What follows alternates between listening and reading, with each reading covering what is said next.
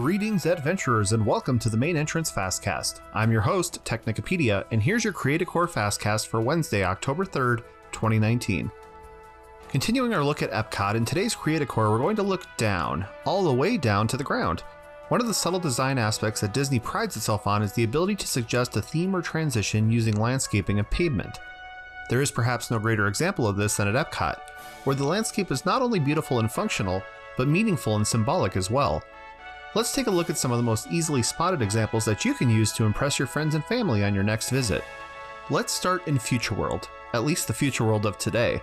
The most immediately noticeable landscaping choice you can see is actually not on the ground, but in your hands. Take a look at the park map the next time you visit the park. Notice anything about the east and west sides of Future World? When you look at the east side, home to Test Track and Mission Space, notice that the pathways are very linear and angular. This is home to science and technology, logic, and design.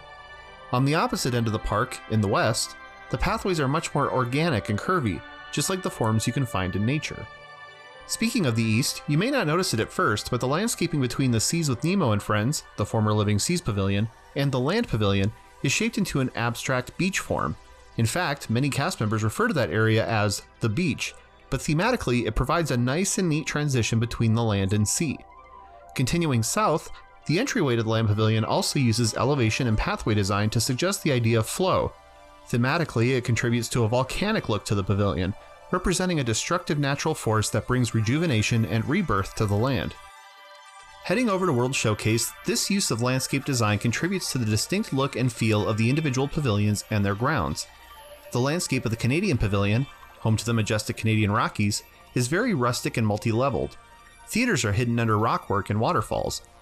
Stores are on elevated plateaus that create forced perspectives and feeling of grandeur, an appropriate entryway into the adventure that is World Showcase. The United Kingdom, with its tea garden, charming avenues, and romantic courtyard, extol the majesty of Great Britain. Between the UK and France, the English Channel not only provides a thematic break, but also sets up a riverfront not unlike that of the Seine in Paris. When you continue your trek through the showcase, take a look at the ground once again. You'll notice breaks on the pinkish pavement, which coincidentally was designed with help from Kodak to enhance photography in the parks, at every turn of every country.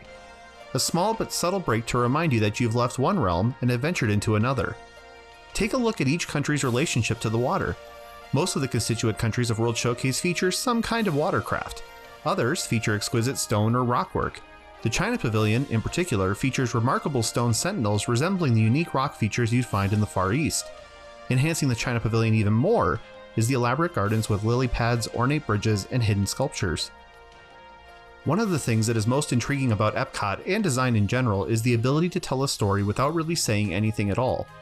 These designed flourishes and sculpted environments are, in some cases, so understated as to go consciously unnoticed, but humans are interesting creatures and we will, as a species, pick up on clues that are more sedate and hidden, and this perception can influence and direct our interest and emotions. Epcot, being a realm designed to celebrate the human condition, embraces this idea.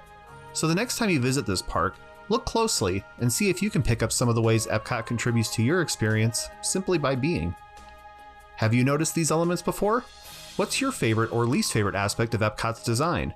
Let us know at connect@mainentranceCast.com. That's it for today's FastCast. Be sure to subscribe, rate, and review us on iTunes, Spotify, iHeartRadio, or the podcast provider of your choice. Check back each weekday for new content, and please be sure to send any questions, comments, or emotional outbursts our way at connect@mainentranceCast.com. If you're looking for a new best friend in your life, adopt, don't shop, and always make time to explore your world. Thanks for listening. Have a wonderful day.